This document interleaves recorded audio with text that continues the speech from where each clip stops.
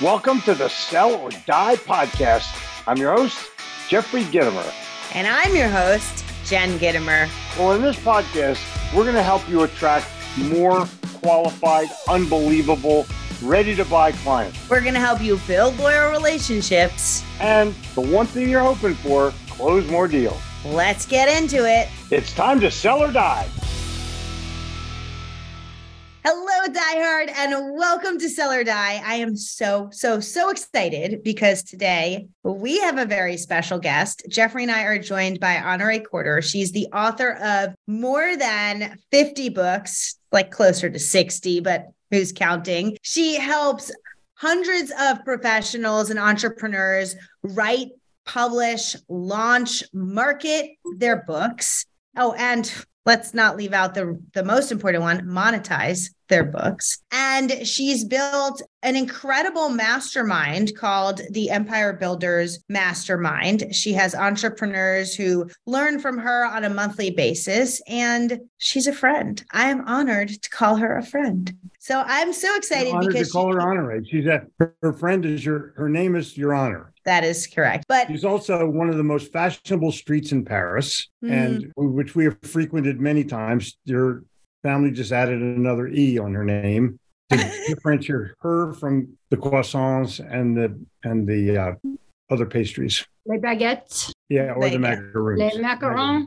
Yeah. But the challenge, diehard, is if you have a book within you, the challenge today is how you're going to get it out of you. What are you going to do that will give you the impetus to actually say, go from I'm going to write a book someday, which is not a day of the week, to I'm writing my book right now. That's the message of this message. Honorée, how did you get into writing in the first place? Yeah. Gee, I wonder if you know. Thank you for asking. Thank you, Jeffrey and Jen, for having me. It is my honor to call you my friend. So thank you. My first book was born from who said, what do you do? And I said, oh, I'm a coach and a speaker. And I probably did a hair flip because I was in my 30s. And he said, okay, so you're a coach and a speaker. Everybody's a coach and a speaker. You must write a book. And I asked him a few more questions. He gave me a few more things to do. He didn't tell me all the things because I went home and wrote and published a book. I had someone who wasn't a professional designer design my cover. I can read, so who needs an editor? And so at the time I was quoting people that I respected. And this is where Jeffrey Gitomer comes into the picture. So I'm living in Las Vegas. I have a friend named Robin J. And Robin J says, do you know who Jeffrey Gitomer is? And I said, of course, who doesn't know who Jeffrey Gitomer is? And she said, well, he's coming to Las Vegas. So I have occasion to meet him and my books have arrived. And I'm a little proud of myself that I've written and published this book that now no copies exist because they've all been burned. And I hand one to Jeffrey and he opens it up and he's reading it. I'm like, oh, look, I quoted you in the book, which now this happens to me. So now I know how it feels, right? So it's like he's reading this book and he's reading. And he says two things to me. He says, you are a good writer, Honorée. And I was like, oh, yay. And then he says, and this book is shit. That sounds like Jeffrey.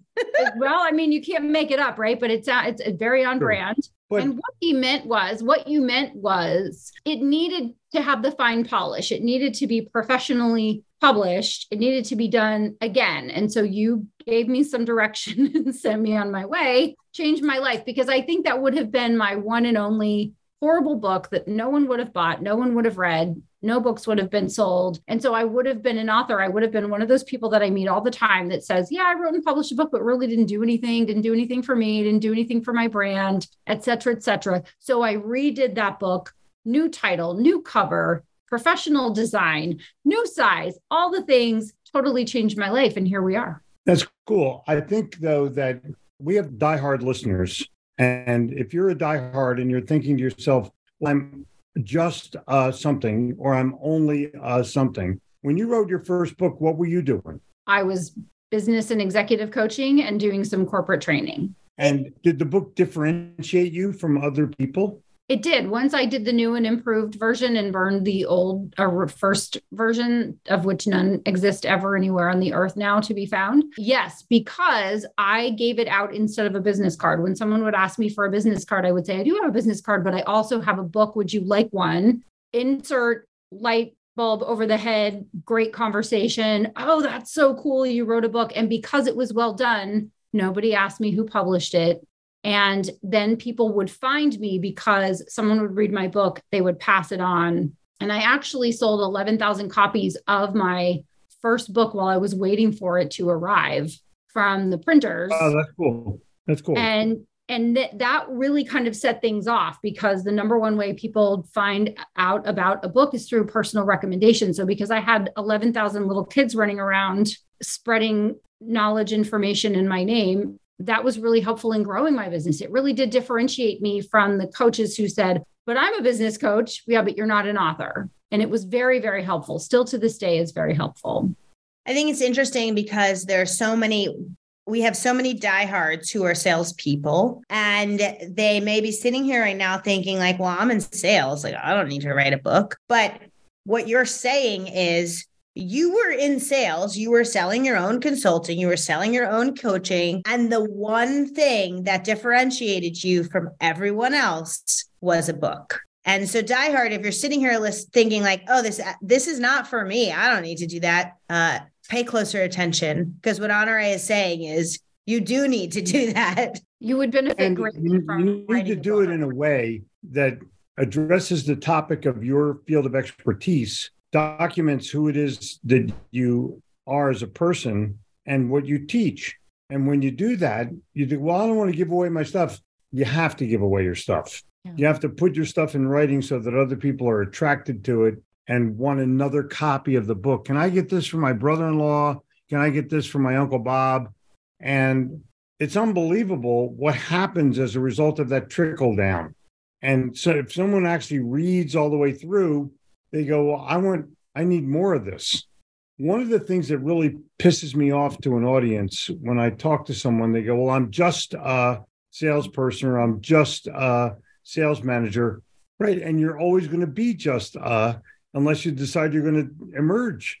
It's time for you to emerge, because the only way you're going to get there is by leveling up what your process is or who you are as a person and taking that next work step, because it's work to write. I mean, you don't just, it doesn't just happen. Let's talk about what that work looks like. Most people have trouble writing just one book. How have you managed to write 50? Like, are you 100? You look good if you're 150 years old. Like, thank you. Yes. Yeah. Like, how have you done this in this amount of time? Like, and clearly you're not that old. I'm not yet 150. Thank you for noticing. I have a daily writing practice, Monday through Friday, sometimes Saturday. I do 2 Pomodoros. I write for 25 minutes. So the Pomodoro technique is a focus practice where you do something for 25 minutes. Mine is writing. So I have a cup of coffee and a cup of tea and 25 minutes. And then the alarm goes off and I get another cup of coffee and another cup of tea and I write for 25 more minutes. And then I have businesses to run and a dog and 2 cats to attend to in life and all the things. And so that's been my practice for years and years and years and years, all the years. I know that feeling. What? Yeah. But what if something comes up? Like, does something ever get in the way? Yes. It's almost like, Jen. I would say I'm about 98% on that. Wow. I write some Saturdays, not all Saturdays, no Sundays. I like to have a day when I can sleep until 6. Right. Yeah. And then sometimes I have events, birthdays, moving my in-laws. They're just, life happens. But for the most part, I'm trained. I've trained myself to get up at the same time every day. I get to the computer every day. And it's just a Pomodoro. It's just a Pomodoro among friends. That's what I tell myself, right? It's like, I'm just going to do 15 minutes if I can't do 25. And then once I get into it, and I think the minimum number of words I'll put up on the board is 200, but sometimes I'll get 1,500 in an hour. But the aggregate of that, if you do the math, average 1,000 words per day, 350 days a year, 300. So without weekends, let's call that 300 days a year. So 300 times 1,000 is a lot. Yeah. And that's how I write. That's how I consistently write and publish books. And so if I'm a diehard right now in the audience, I'm going to go, well, what the hell do I write about? It's easy for you to do because you're a writer. So what are the subjects that I should talk about? And suppose I sit down and I can't think of anything to write. Well, so you got a lot of questions in there, Jeffrey. I have answers though. Okay, go. Okay. So if you want to know what to write, you write about what people are coming to you for already. So exercise number 1 is who are you writing to? Who you're writing to is generally your ideal customer. So your ideal customer or your client, the person that you're already serving, what are the first questions that they ask you when they sit down with you?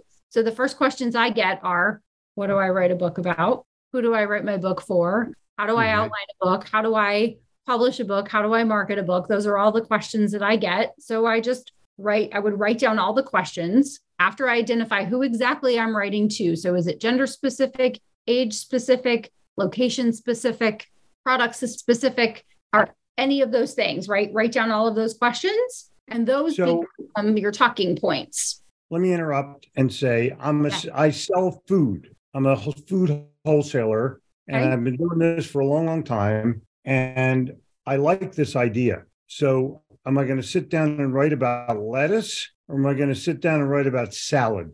Okay, well, let's play this game because this is my favorite game to play. So who are you selling the food to, Jeffrey? Restaurant. Okay. And what problems do restaurants have with food? Do they need to know how much food to order? How often to have the food delivered? What type of food to source? Is there cheaper food that's even better quality? And then on the outskirts are slow service or lousy atmosphere inside the restaurant, or I can't keep good staff, those kinds of things. Right. Okay, so there's obviously, when you dissect it, there's plenty to write about. Always plenty to write about. It's coming from the perspective of who are you serving and how are you serving them and how can you serve them in writing to differentiate yourself as the expert that they need to engage when the time comes to engage someone. You know, I think I should write a book about checking in at a hotel. Oh, the customer experience. I've done it thousands of times, and there's something unique about each one. You know, they give excuses, and then they become defensive. And you know, we were full last night, and check-in time is 3:00. And my response is always, "Well, your check-in time is 3:00, but my check-in time is now." So we differ in check-in times, and it's a fun story, but there's hundreds of those stories. Right. And then there's the leadership part where somebody in the back room has a huddle with their people in the morning and the manager comes out and says, look, we were full last night. We're going to get a lot of people come up to the front desk and ask us to check in early. Does anybody have any ideas about how we could piss off every single one of those people that comes in? Somebody goes, I got an idea, boss. Let's just tell them we're full and check-in time's 3:00. That'll piss them off. So think about what the bad parts are, and then you have to have the good parts, correct? You have to tell them what to do or how to do it. Right. Make it so that you're writing about the customer's or the client's experience so they can have a good experience. They can have hindsight being 2020, right? So we're building a house and we used a survey company and we will never, ever, ever, ever use the name of the survey company. And I'd like to come back on Sell or Die and throw them under the bus when I can move into my house. Please. They're so bad. But if I throw them under the bus now, I might not get my other permits, but they're so bad. You don't know that when you hire them the first time, you only know not to hire them the second time. So make the experience excellent for the person who's doing it for the first time. If you've never checked into a hotel, here's what you need to know. If you've never checked into our hotel, here's what you need to know. There are so many ways you can make the lives of other people easier with the knowledge that you have right at your fingertips. And people don't realize that. They think it has to be bigger or more complex. Okay, let me get a more realistic picture now. Our attention span as an adult has been reduced to about a minute and a half. How long should a book be? Like, this book is really cool because it's short and sweet. And everything about it is, all the pages are full. There's hardly anything empty. It's easy to read. It's well If you're designed. listening on the podcast, Jeffrey's holding up a book that's in a unique size that Honorée wrote called The Best-Selling Book Formula. Write a book that will make about 5 by 8. It's about 5 by 8. It's 4.2 by 7. Okay. To be exact. It's the size of a man's breast pocket. Yeah. Yeah. So how long should a book be? The answer is it depends. I get to be a lawyer right now. The answer is it depends. You want to tell people what you need to tell them, nothing more, nothing less. This book, the best-selling book formula, is 15,000 words, which is the size that allows an author to have 100 pages, which allows for an author to have the words on the spine. So you want to have words on the spine. So when the spine's out, people know what book they're looking at. So it's 100 pages of 4.2 by 7, including front matter and back matter, with 15,000 words of content in the middle, 15,000 words of manuscript. I will tell you that my publisher, one of my crappy ones, and I don't want to mention their name because it wouldn't be fair to Wiley, but they demand that you have at least 150 pages. And I'm like 20,000 words. That's my max. So I'll fill the book with full page quotes so that when the book is designed and someone picks it up off the shelf, it looks immediately readable. Oh, I can read this. There's a bunch of full page quotes. So it has to look readable for someone to make it buyable, correct? Correct. Yes, I 100% agree. I think that there are a lot of 250 or 300 page books that are gratuitous, that there's a lot of fat in there and not a lot of meat. There's a book I've talked about. I won't say who the author is because I'm a huge fan of the author, and it's not Jeffrey Gitomer, but he has 3 books in a series and 2 of them are awesome. And one of them I think was part of a 3-book deal, because the third book, it was 7 hours of audiobook and I just kept listening faster and faster and faster because he just kept saying the same thing over and over and over again. And I thought he got $1 million per book. And this third book, the idea was so thin, it could have been a 15,000 word book, but instead it's an 80,000 word book. And it's just fat. And there are a lot of people that like it because I think they've never been introduced to this concept. And if I say what it is, everybody will know what the book is and who the author is. So I'm not going to do that. You don't want to throw anybody under the bus. What does it rhyme with? Jeffrey. I'm not saying because I don't know that this author really knows who I am, but if he ever did, and it's a he, so there you go, it's 50%. You can guess 50% of the authors out there, then he would like have this bad impression of me when I'm actually a big fan. But I do think that it was a 3rd book and a 3-book deal. That's the only way that this 3rd book makes sense to me, because it was so fat. And I felt like, who do I send my bill for 7 hours to? That's 7 hours of my life I can't get back. The only upside was I was walking for 7 hours. So my pants still fit, but that's about the only benefit. That's funny. Crazy. I'm one of those people, I don't listen to books. I either read them or I Kindle them. I do all of it. I do all of the above. So I normally get a Kindle version of a book to see if it's good, because there are a lot of books that I think are going to be good. And then I get them and I don't like them. So then I don't want a book on my bookshelf. But if a book is good, I'll read it on Kindle, because I always want to have it, because I always have at least one version of a Kindle within reach at all times. So Kindle app on my phone, an actual Kindle, which is wonderful. The other thing you held up, a Kindle? Yeah. So check it out. That's what they look like now? Yeah. Oh, wow. It's like a square. Yeah. This is the one that doesn't do anything but Kindle. So it doesn't have have computer. It has Wi-Fi, obviously, so I can get the books. But my point is, when I was living in the city, which I don't live in the city now, I used to walk my dog 2 or 3 times a day for at least a half an hour. And so I was always either on the phone listening to a podcast or listening to a book, but I always kept something because I think, part of our psychology and managing what is not always the most positive world to live in is just having a lot of good positive input. 100%. Yeah. I agree with you too. I want to talk more about writing a book. You talk about best selling versus best earning. Oh, that's interesting.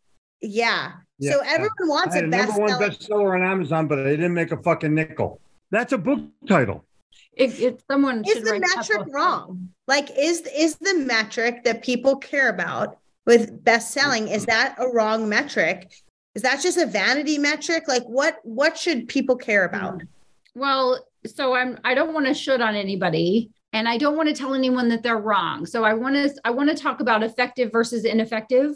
Yeah. From a diplomacy stand, because someday I'll be a diplomat maybe, and I would like to be in Paris. So if anyone cares and is listening, I would like to be a diplomat in Paris. Thank you so much. Anyway.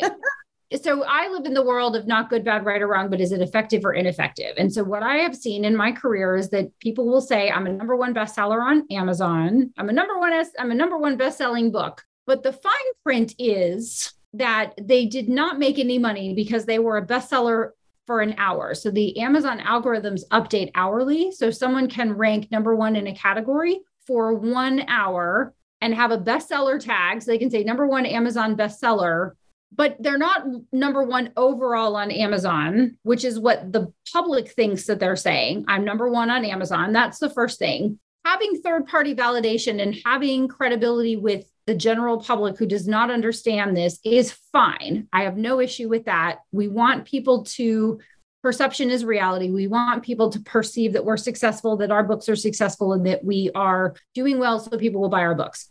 However, when your book is a number one bestseller on Amazon in a category, that means you've sold maybe 5 books. It could be to your Aunt Martha. And that means you've made 35% or 70% of the list price, which means you've made no money whatsoever, especially if you've invested in producing a quality book. So I think what people... When someone says they're number one bestseller, they've made enough money to buy a sandwich. Maybe. But they're a best-selling book, but they're not a best earning book. What I care about is my books making money. At the end of the day, at the end of each month, Amazon and Apple and all the places deposit money into my account. And I don't want it to be a zero. I want it to be a best earning book. I want my book to make money today, tomorrow, next week, next year, and a decade from now. And so I've created this term best earning book because a best earning book may or may not be a best-selling book, but it's a book that's going to make you money. So I want a book that's consistently selling over time, not just selling for an hour so I get a bestseller tag so I can put it on Facebook so a bunch of people can say, oh, that's wonderful, Honorée, congratulations, because they're not paying my mortgage, right? With the likes and loves and all that kind of stuff. Like what pays it is the sale. And not only that, if we're going to go with what people might want to care about more, is it's not book sales, it's book reads. I don't want people to buy my book and then put it on a pile of books. I want them to feel so compelled to buy it and read it as soon as possible. It needs to go right to the top of the stack and they need to be reading it right away. I want them to read it and review it because then we get into the number one way people find out about a book is through recommendation. And when you engage the algorithms, because people have bought your book and read it and reviewed it, then it gets recommended. And then the cycle continues in the best possible way. So what I think people care about is money. If they care about money, then they would care about sales and reads and reviews and recommendations and rinse and repeat. And that's what a best earning book is a book that does all of that. Should the last page of the book be, thanks for reading this, please recommend me now on Amazon while you're thinking about it? Yeah, there's one in here like that. I think so. Would you kindly review this book right there? Yeah, that's cool. Yeah. For some reason, I've just never asked people to endorse or review the book. I've been very fortunate to get reviews. I know if I publish a book, someone's going to review it just because of my history. Correct. But I would also say that just because you've written your book doesn't mean you shouldn't ask. Right. Well, if you don't ASK, you do not GET, generally speaking. It took me being an author to understand that what I wanted were honest 5-star reviews. So what I needed to give were honest 5-star reviews. If I don't have something nice to say, I don't say it. So if I can't write at least a 4-star for a book, I don't say anything. Yep. So if I cannot be kind, I'm quiet. That's a good method. I like that. I really like the distinction between best-selling and best earning and how much more effective it is to focus on how you're going to monetize your book and get the word out and get people to read it than get concerned with the validation metric. Really, I think that's what best-selling is. Keep in mind that our audience is full of salespeople who vary between smart and smart ass. There's a line. And the better than being a dumbass. I'm just saying. Yeah. but the salesperson is going to say, well, if I'm a best-selling book, aren't I automatically a best-earning book? If I'm a best-earning book, am I not automatically a best-selling book? The reverse is not always true. If you're a best-selling book, but only for a minute. In other words, the algorithms and the metrics update hourly. So you can be a best-selling book and get the tag, and it's only going to last an hour, maybe a day, maybe a week. Yes, all you need to do is screenshot it during that 5 minutes. That's what a lot of people do. They go, I'm a best-selling author on Amazon, but they're not a best earning author because it's not selling the next hour and the next day and the next week and the next month. In that category, whatever their category is, it could be like, people with road rage that didn't get killed. That's the category. You can be number one in the kitten leg warmer category. You can be number one in. I love Honoree's example. Kitten leg warmers versus Jeffrey's the road rage people that didn't die. Yeah, I mean, there are 16,000 categories. And so the ones that are tough are business, entrepreneurship, sales, nonfiction overall, right? And so to be number one, and what I found is that people that are number one in those categories are not doing a screenshot. They are off selling things. They are making money. They are selling services. They're not doing a screenshot for external validation because their validation comes from inside, which is a completely different conversation. But I think, Jeffrey, you came to be at a time when not everyone could just write and publish a book, and we're writing and publishing a book. And so you have a special kind of credibility and audience that is hard won over, before social media, through business journals and through writing and through consistent public speaking and through just being a kind person and signing books. And all of your books are gold. Right? I mean, that's just a fact. So if you're listening to this and you've read Jeffrey's books and you haven't written a review or recommendation, please do that because it's important, right? Reviews are important because they're third-party validation. I think now it's harder and easier. And that's why you have to ask.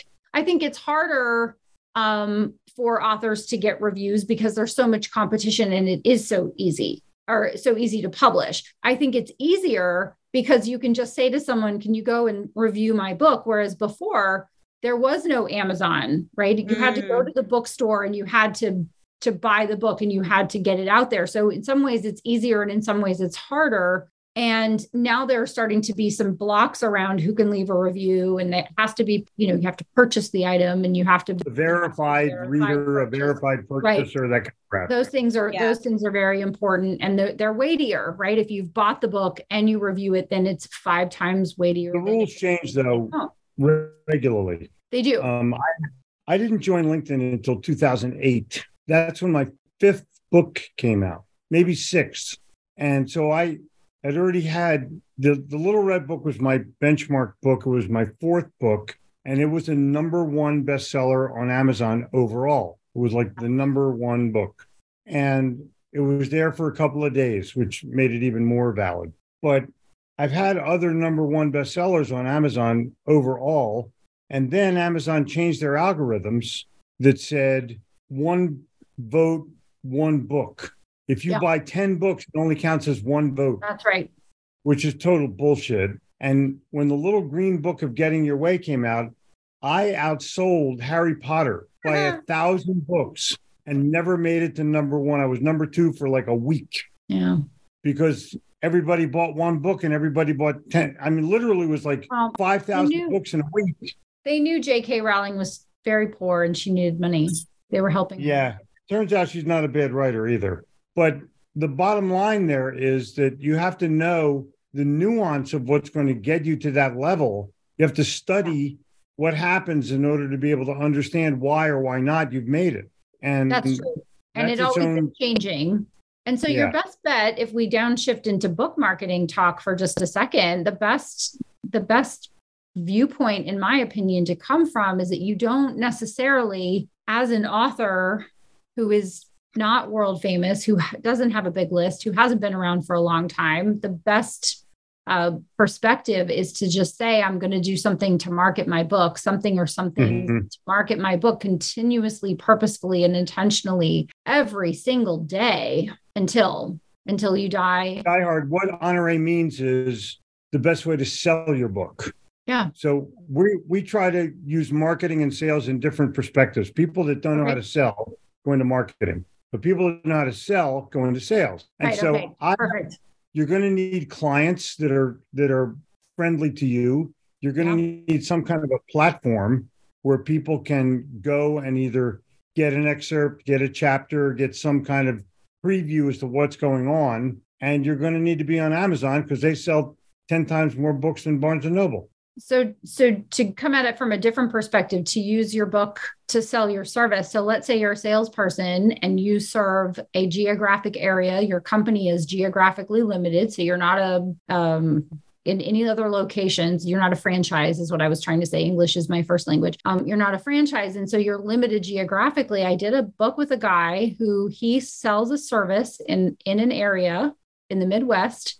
Every client pays him $5,000 a month, so $60,000 a year, and he has a 5-year contract. So it's $300,000 per client. So we did a book, and he's never sold his book ever to anyone. He did not care about Amazon. Right. He wrote a book to distinguish himself from the competitors in the area. He said, I don't care what you charge because I'm going to make it back hand over fist. And we did a book, and he prints that book in beautiful. So I have hardcovers. His are a little bit smaller. So this is a 5.5 by 8.5 hardcover. His is a little bit smaller. So it's between this size and this size. And he gives that book out.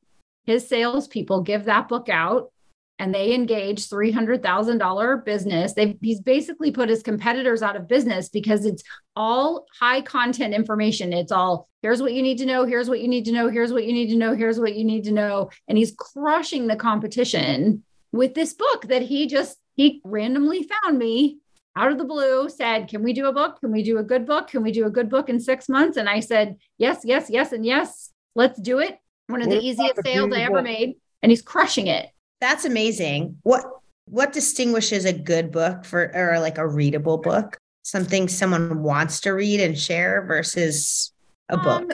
Well, it's information that they want that they can't get by searching Google. So I think there are 3 tiers of questions, and I have a book coming out in June, and I talk about the 3 tiers of questions. There are the questions that your customers know to ask you. There's the questions that your smart customers try to ask you. They don't know what they don't know, but they're trying to ask it. And then there are the questions that they don't know because they just don't have information. They just don't have your knowledge and experience. So tier 1 questions are what common sense people would ask you.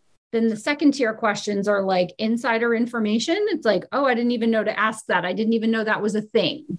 People say about books, generally people don't understand that keywords are actually phrases. They're keyword strings. So how to write a book is a keyword. A word sounds like it's one word, but how to write a book is several words. It's a keyword string. So that's a second level question. And then how do I launch my book to effectively engage the algorithms with an advanced reader team? That's like level 3 stuff, right? That's like, super secret. People don't know to ask that. They don't know to ask it because they've never done it. And so if you're writing a book that's going to get people to hire you, you want to include the logical questions that almost everybody would know to ask you. You want to include some of the level 2 stuff that clears up any mystery, because sometimes what you assume is incorrect, not having inside knowledge. And then there's the inside knowledge stuff that people are going to go, oh my gosh, I had no idea. This is pure gold. Give me this information. It's everything I put in the best-selling book formula, because I was questioning my assumption that if Jeffrey's special, if Jeffrey just writes and publishes a book and he's magical and he doesn't have to do all the things, then why do I even try? But if what he's doing has some logic and common sense to it, and it's something I can figure out and learn, then I've got a shot. Then I too could be successful. And so you want to give people that level 3 information, because there is no way that even if you give them 5 inside pieces of information, that they're going to know the 500 you didn't have room to include. As an expert, you know so much that people have no idea about. That's why I was like, oh, well, you want to write about food things? It's like, here, I played this game all day. This is what I do for a living. I'm like, let me monetize your book for you. Here's an idea. Here's an idea. Here's an idea. Somebody showed up this past weekend, and I was like, one of my clients, we did a book together, and I was like, I had 2 book ideas for you. And his mom was like, but aren't you having a party? Like, look at this. I was like, it came to me in meditation. He goes, why were you thinking about me in meditation? I'm like, I don't know. It's how my brain works. But as an expert, that's the stuff that you just pull down automatically. You just know it. It's like knowing how to have a closing conversation in sales. How do I close this? And you go, well, what about this? What about this? What about this? What about this? It's like, it's just right there for you. And that's everyone that's listening, is you have information at your fingertips that the person you're talking to would give anything for? They'd push their grandmother down a flight of stairs for inside information. Not that you'd want them to do that, obviously, but yeah, put pillows at the bottom obviously. of the stairs. Pillows at the bottom of the stairs. Save grandma, but we love grandma. We love grandma, but you understand is like, you know things that if you put it in writing, even if you did a pamphlet or a handout, it doesn't even need to be so big as a book. I mean, we're talking about books, and I'm sure some people are thinking, I don't want to write a book. It seems like it's too much, whatever. It's about being in service to the people that you're serving. And when you care about people and you're serving them by giving them information that they can't get other places, you've got a customer for life. I'm preaching to the preacher and the preacheress here. King and queen. So, diehards, we have an offer. Honorée has a program that I want you to take advantage of, and it's a freebie. So, Honorée, you have this amazing 8-day challenge. Can you tell us about it? I can. I wrote the 8-day Write Your Book challenge for people who wanted to write a book, but had no idea where to start. Like, what do I even do? And so it's 8 emails, one every day. You're going to take 15 to 20 minutes or 2 to 3 minutes, depending on the day, just to do the exercise so that by the end of 8 days, you've got a nice basis to write a book. And honestly, it could be a book. It could be an ebook. It could be a pamphlet. It could be something that you're passing out to your best customers or the customers that you really want to get. That's information they can't get anywhere else. Your competition sure as heck isn't giving it to them because they think the more I keep from my customers, the more they need me. When in fact, the more you give away, the more you keep. That's what Dr. Shackley said. So Dr. Shackley is the founder of Shackley Corporation, one of the first companies I worked with. And that's one of the things he said is the more you give away, the more you keep. So apply that to your writing. Oh, I love that. Okay. So in order to get the 8-day challenge, they go to honoreecorder.com/8-day challenge. We're going to put that in the show notes. The honoreecorder.com and then / the number 8-day DAY challenge, all spelled out. All together, all smushed together. Perfect. We're going to put that in the show notes. So just click the link below, get in on there. If you have been thinking about writing a book, probably not been for a minute or a day or a week. It's you've been thinking about it for a long time. Probably been for a while. Someday I'm going to write a book. You're in that category, but the first chapter is probably not written. Right. Mm-hmm. So this is an easy and free way to get started. honoreecorder.com/8-day challenge. I'm so excited for them to sign up. I'm going to take it as well. Ooh, go Jeffrey. I think you should write a book, Jeffrey. Well, I'm actually writing the sequel to Get Shit Done. It's called Don't Do Dumb Shit. And I have that sort of the outline for it, but I wouldn't mind learning about what the strategies are from other people whom I respect. Well, thank you. I think maybe you want to retitle it, Do Smart Shit. Well, actually, it's kind of a dual title. It's actually a dual title. It is Don't Do Dumb Shit, and it's Make Smart Money. Oh. Is the subtitle. Yeah, I didn't really want shit in the title because, but he already has Get Shit Done. So this is like the sequel. Yeah. I was just going to say the brain does not hear the word don't. So if you say to Jen, if you're going to the store, don't forget the milk, she's going to come home and look at you and say, I forgot the milk, because the brain doesn't hear don't. So don't. Yeah. So what you're going to be commanding people to do is dumb shit. The opening of the book will have a quote, "Hold my beer and watch this." That's the beginning of the dumbest shit you could possibly do in your life. It usually ends up with a trip to the emergency room in a hospital. Yeah, no good story ever starts with "we had a salad." Yeah, exactly. Oh man. Honorée, thank you so much for being here. This has been amazing. You are amazing. And we are so grateful for all your knowledge and expertise and for you sharing it. Take the challenge. The investment is zero, and the outcome could be exactly what you've been hoping for a long, long time. And when you take the challenge, you'll be taking it right along with me. So your challenge is to achieve. That's what this podcast is all about. It's about helping diehards like you achieve more. And I can tell you that writing is a path to wealth. It will lead you to wealth, but you have to You have to do it. You actually have to write something. We're going to talk to Honorée a little bit more in a future podcast and get down to the nitty gritty of what do you do? Okay, I'm starting. Now what? Yeah. Because there's an awful lot that's encompassed with that. And then I'm finished. Now what? Because it's not just a matter of writing the book. It's a matter of selling the book and pocketing some change. So been a pleasure, Jenny. Thank you. Thank you, Jeffrey. Thanks for listening to the show. Don't forget to like, share. Yeah, share with both your friends. And subscribe to the podcast. And remember, we have a free 22-day sales challenge. Just go to Gitomer.com/sales challenge to start you on your way.